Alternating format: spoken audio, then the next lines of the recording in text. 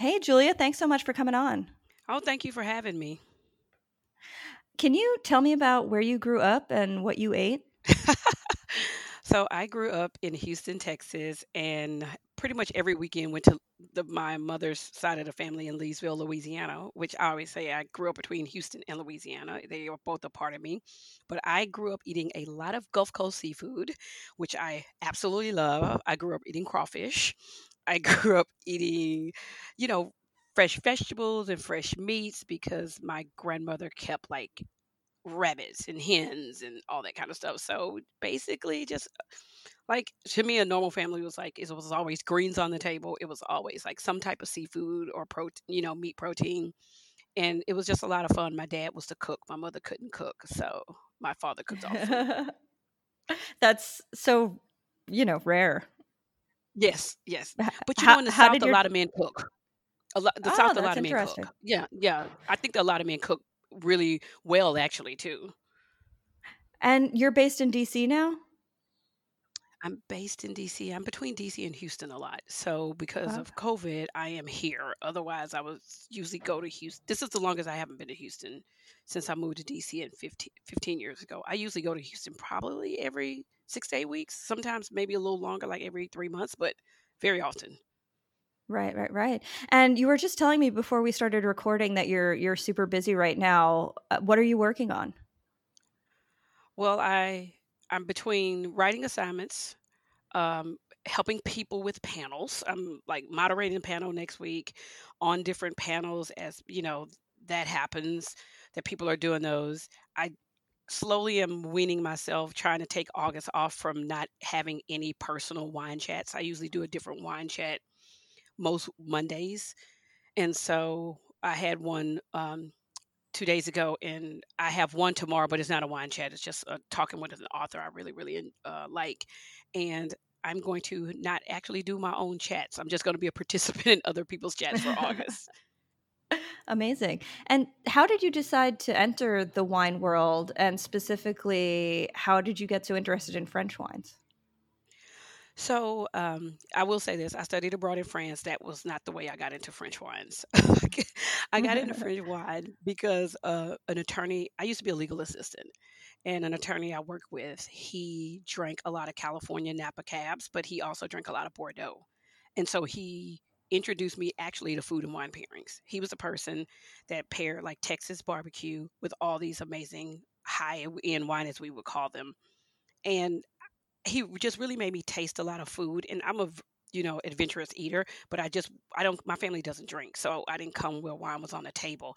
And he could really see I was really getting into it, and he would always encourage me every week: buy a different bottle of wine, have something different with it, just try to figure out what you like, try to work on it and make it fun.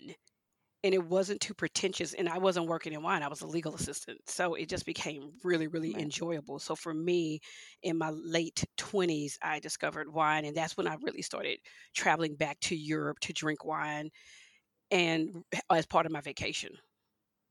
Right. And how did Yeah. you professionally get into wine? How did you make it your life? Well, from the legal field, I moved to DC. I was still a legal assistant. And in 2006, I started a beauty blog. I don't think people really know that. I did a beauty blog for 10 years. And I could see, like, I really enjoyed doing it. I really, really enjoyed writing. I mean, I actually have a degree in English. And one of the things I kept going, wow, I could eventually make this a job, like my job. And in 2010, I quit my legal job to write full time. But I was writing about beauty. And so at the end of 2015, I had been having these things going back and forth that I didn't want to write about beauty anymore. I actually wanted to move into food and wine because I was finding more enjoyment with that. I still like beauty. I think it's great. But something was calling me about food and wine. But food wasn't calling me as to be a food writer. Mhm. I could say I wanted to be travel writer more, but the wine was calling me because also I was when I started realizing and Googling, I didn't find many black wine writers. I knew about Dorothy Mhm. Gator from the Wall Street Journal. I knew about Melody Fuller. I knew about a few handful of people, but I knew a couple of bloggers that I met because I Googled them, but I didn't see anybody who was making a career of it. So I just took the leap of faith in 2016 to write full time about wine. Amazing. And how did you I know because people, might be a lot of hopeful writers or people interested in how people's careers start. Hmm. How did you make that happen? Like how did you get your first assignment in wine? Well, you like it says everything you pitch till you get a rejection, right? And I also Right. kept my own blog. I am a person that believes I think people should own something of their own so they can also write about Hmm. whatever they decide without that. And I was still, as having a career in legal, I was still doing freelance stuff. I was picking up other jobs. You have to do that to really where even it keeps going. But even now I work at a wine store part-time, right? Mm. It helps with being able to taste a lot of wines. That's the way I was able to really taste a lot of wines is because working at a store but before COVID, people brought so many wines to the store for you to taste to see if you want to put them on the shelf, and we taste as a team. We didn't, it wasn't like Hmm. there's a buyer and they taste. No, we everybody tastes because the store is very small, and they allowed me to have this crazy travel schedule. So it started because I was just pitching and just knowing the publications, like, okay, what's the front of that magazine, and learning those terms. Because if you don't work in magazines, you have to figure out how they are laid out, but I read a lot of magazines and I still read a lot Hmm. of magazines. So I knew what part that I can get an entry to, right? And also Hmm. just keeping the blog helped me keep my creativity going because I was always writing content. Right. Absolutely. And so you recently formed the platform Black Wine Professionals. What inspired you to do that, and what are your hopes for it? Well, after did this Instagram live talking about the racism in the wine industry, which a lot of people don't realize, I've been talking about this nonstop for 2 years, literally 2.5 years. Have just been really, really talking about this and writing about it and speaking about it. And I remember being on a media trip, and the one of the PR ladies goes, she said, "Well, Julia, I'm being honest. I just don't know how to find many Black wine professionals because I just don't know them." And I remember that just kind of sparked my mind. I was like, "Okay, I could get what you're saying." And she was like, "I don't know a lot of media, especially Black white people in media. Like we talking bloggers and podcasters and that kind of thing in wine." And so that had been in my head, but it took that live and people going, wow, we didn't know it was so many. I made this little quick little Canva like photo of like, hey, please don't tell me you don't know anybody Black in wine because here are some Black wine professionals. After Mhm. that, I just couldn't sleep. So I started to say, if I create a list in this database and personally vet every single person on that list, not an influencer, because I always tell people I am making a very big distinction between an influencer and a professional. Some people were a little upset about that, but I have to make that distinction because these are the people who are honing this as a craft. These are these people's livelihoods. But then, how do I get people to recognize them for projects, for wine classes to lead, and actually get paid to do that? That's why I created it. So if someone needs a psalm, if they need a wine educator, if they want to talk to a wine buyer, if they want to talk to a wine salesperson, if they need other voices in media, here's a list of people that we have vetted to say, hey, and we're going to slowly keep adding people, but we have a process like you.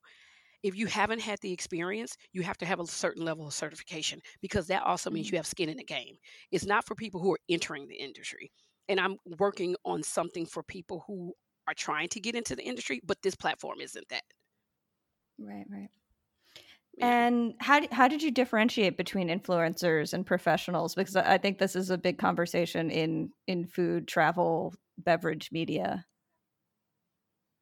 Well, I look at if you if you make a certain income of your living as a wine professional, but also I went through and it took a long time. I mean, I took a lot of hours. I went through a lot of people's social media, not just the pictures.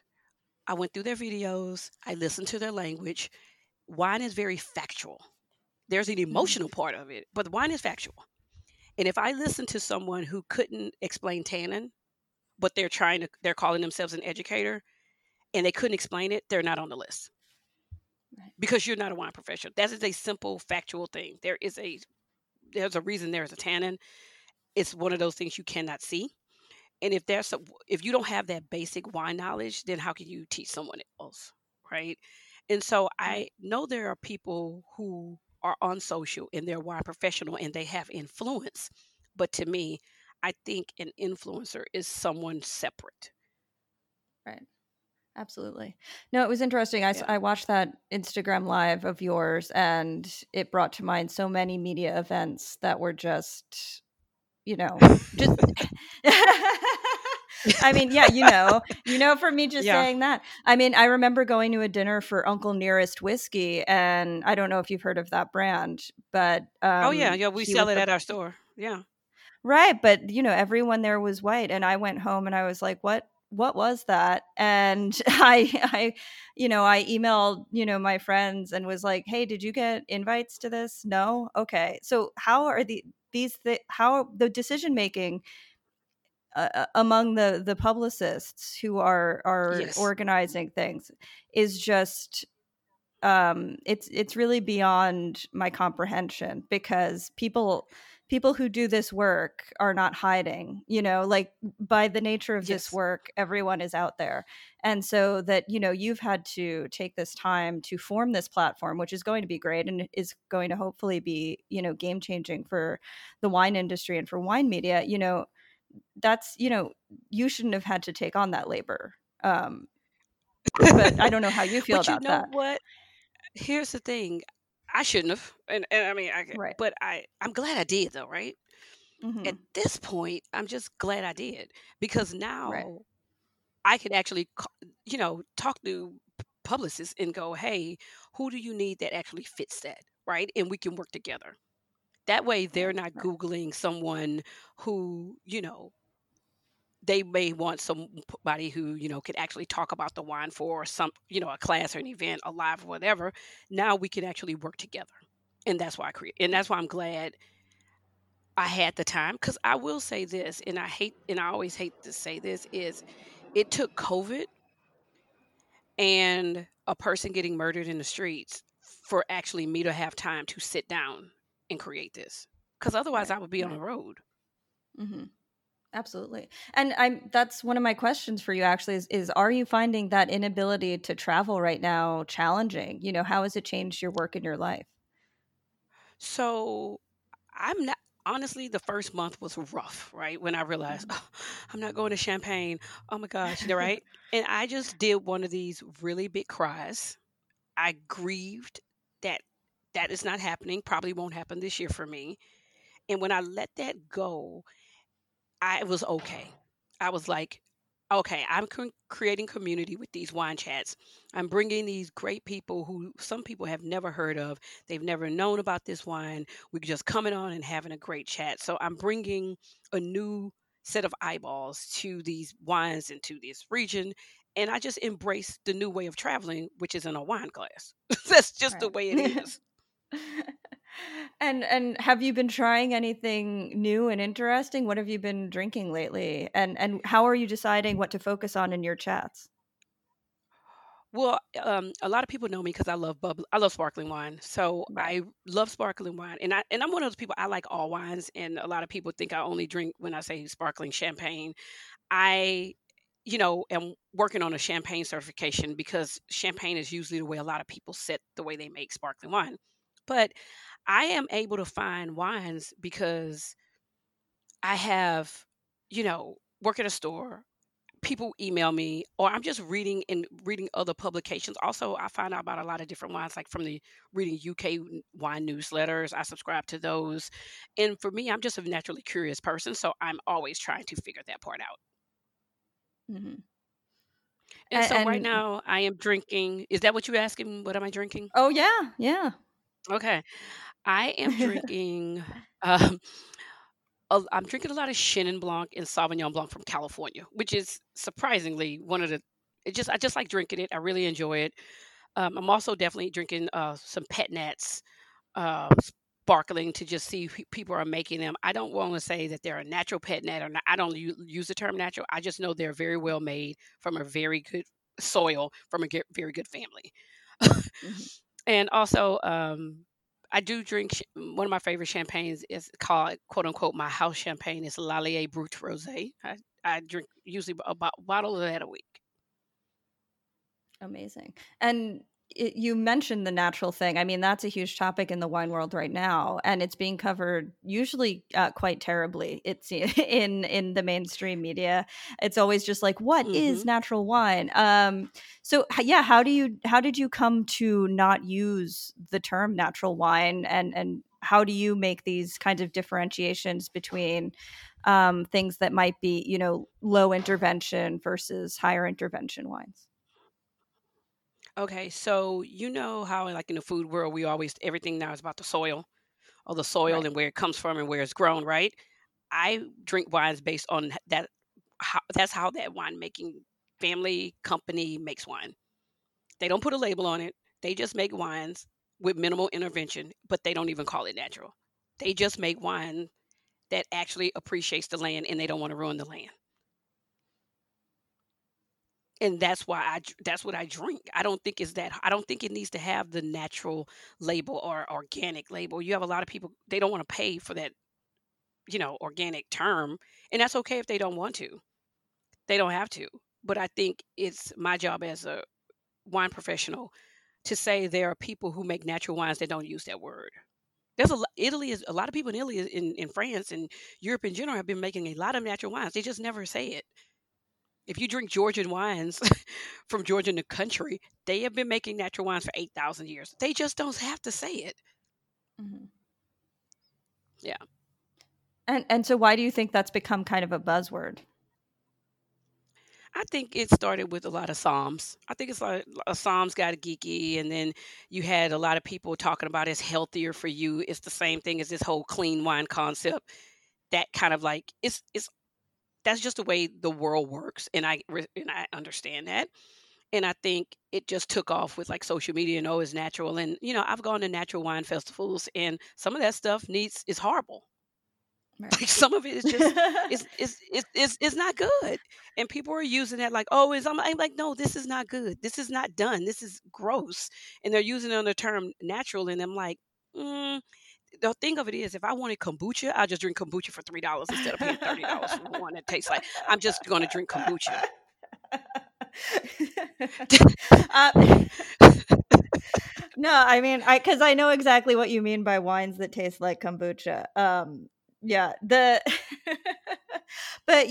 so for you, it's for people who might not understand these distinctions, like on a visceral level of like, hmm the not doneness of a wine. Like, can you describe what you taste in a wine that is done versus a wine that is not done?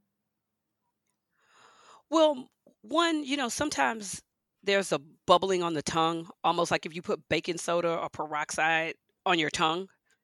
That's not what I want in a wine.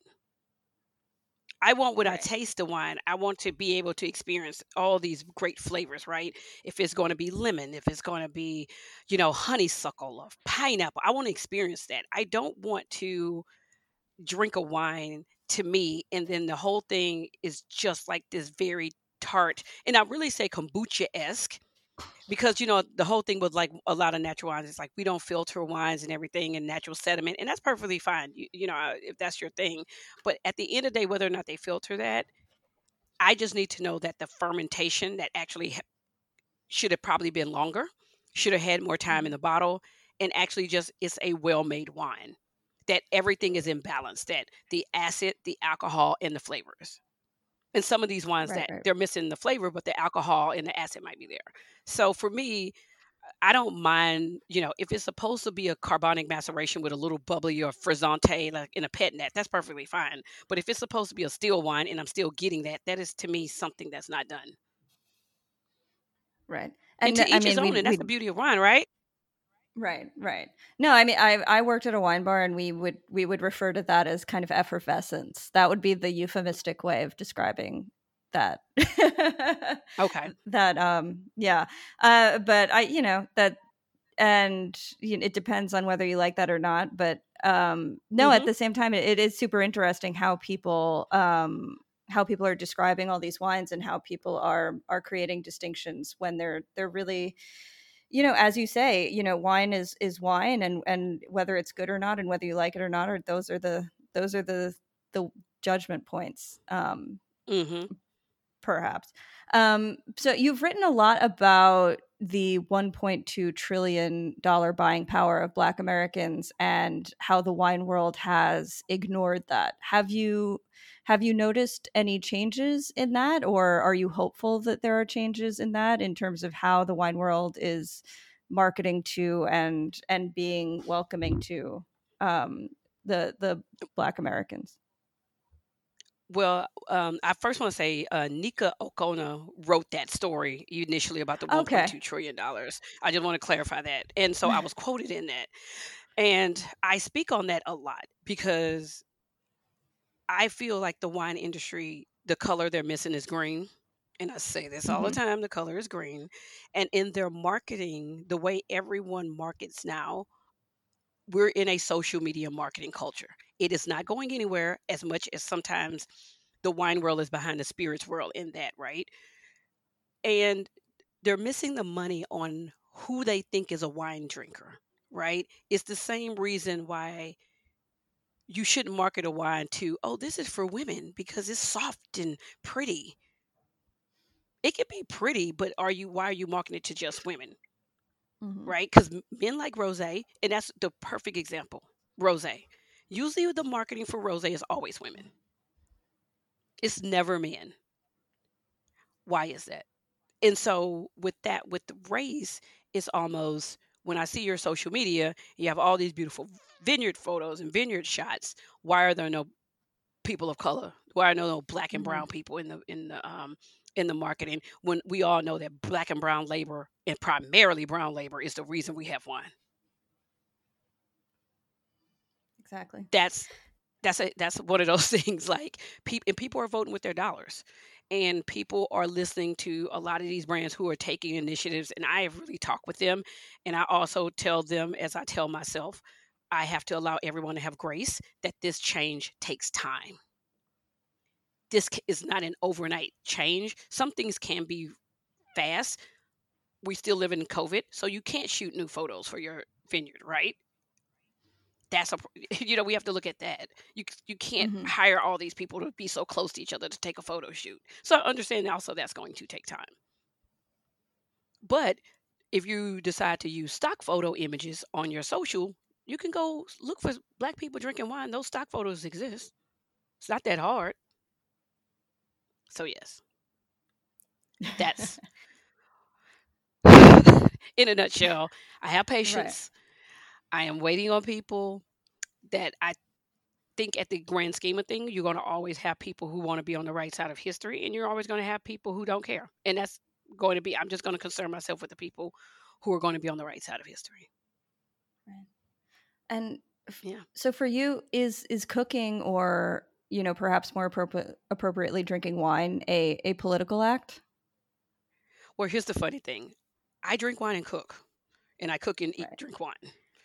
I, and that's one of here's my thing though, too. I also believe that the food world and the wine world are very separate, and I don't really know people Hmm. who don't drink wine with food.